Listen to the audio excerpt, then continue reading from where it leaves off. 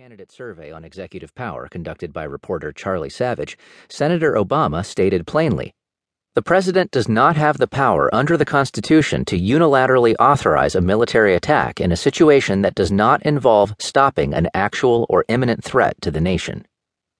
As Obama gained on Clinton in the following months, she was reduced to carping. "I have a lifetime of experience that I will bring to the White House. Senator Obama has a speech he gave in 2002. And yet, that speech turned out to be instrumental to Obama's winning the nomination, and thus the presidency.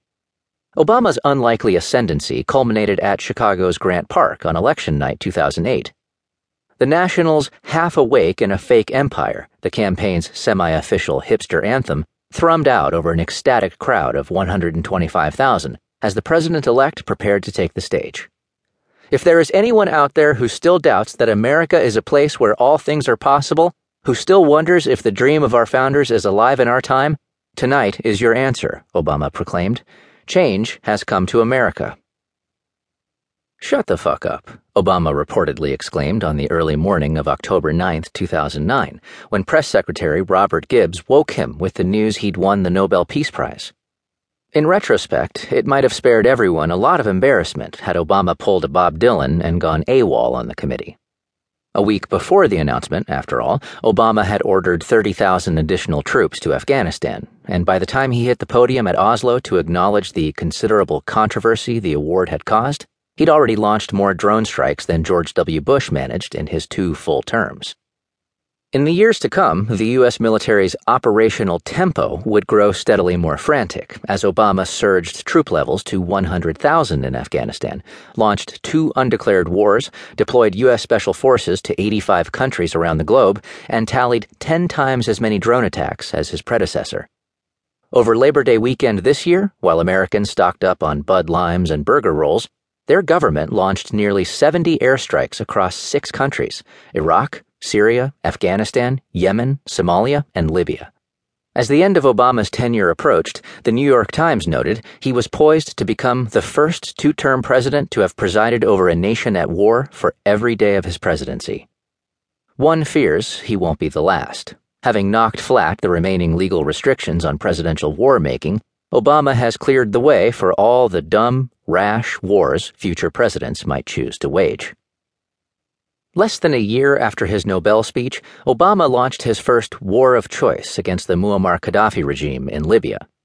To wage it, Obama advanced the extraordinary argument that 7 months of regime change bombing was neither a war for constitutional purposes, nor did it even rise to the level of hostilities. The Libyan war, or kinetic military action in the administration's preferred euphemism, would last days, not weeks, Obama assured Congress. But as weeks turned into months, it became obvious that America's North Atlantic Treaty Organization allies couldn't finish the job without U.S. air power.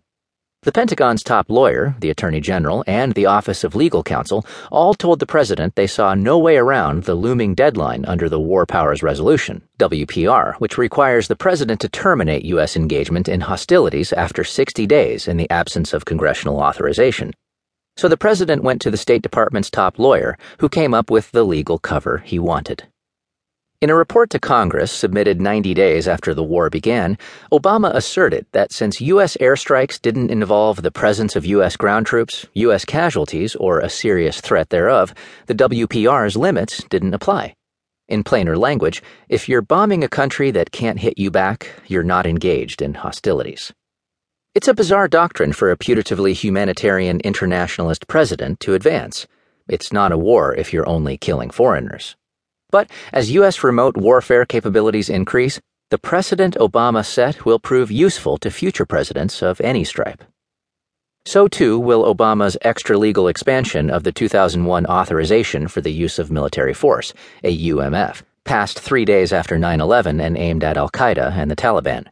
In the drone campaign and the war with ISIS, Obama completed a process begun in the Bush administration, the transformation of the 2001 AUMF into a blank check for globe-spanning presidential war.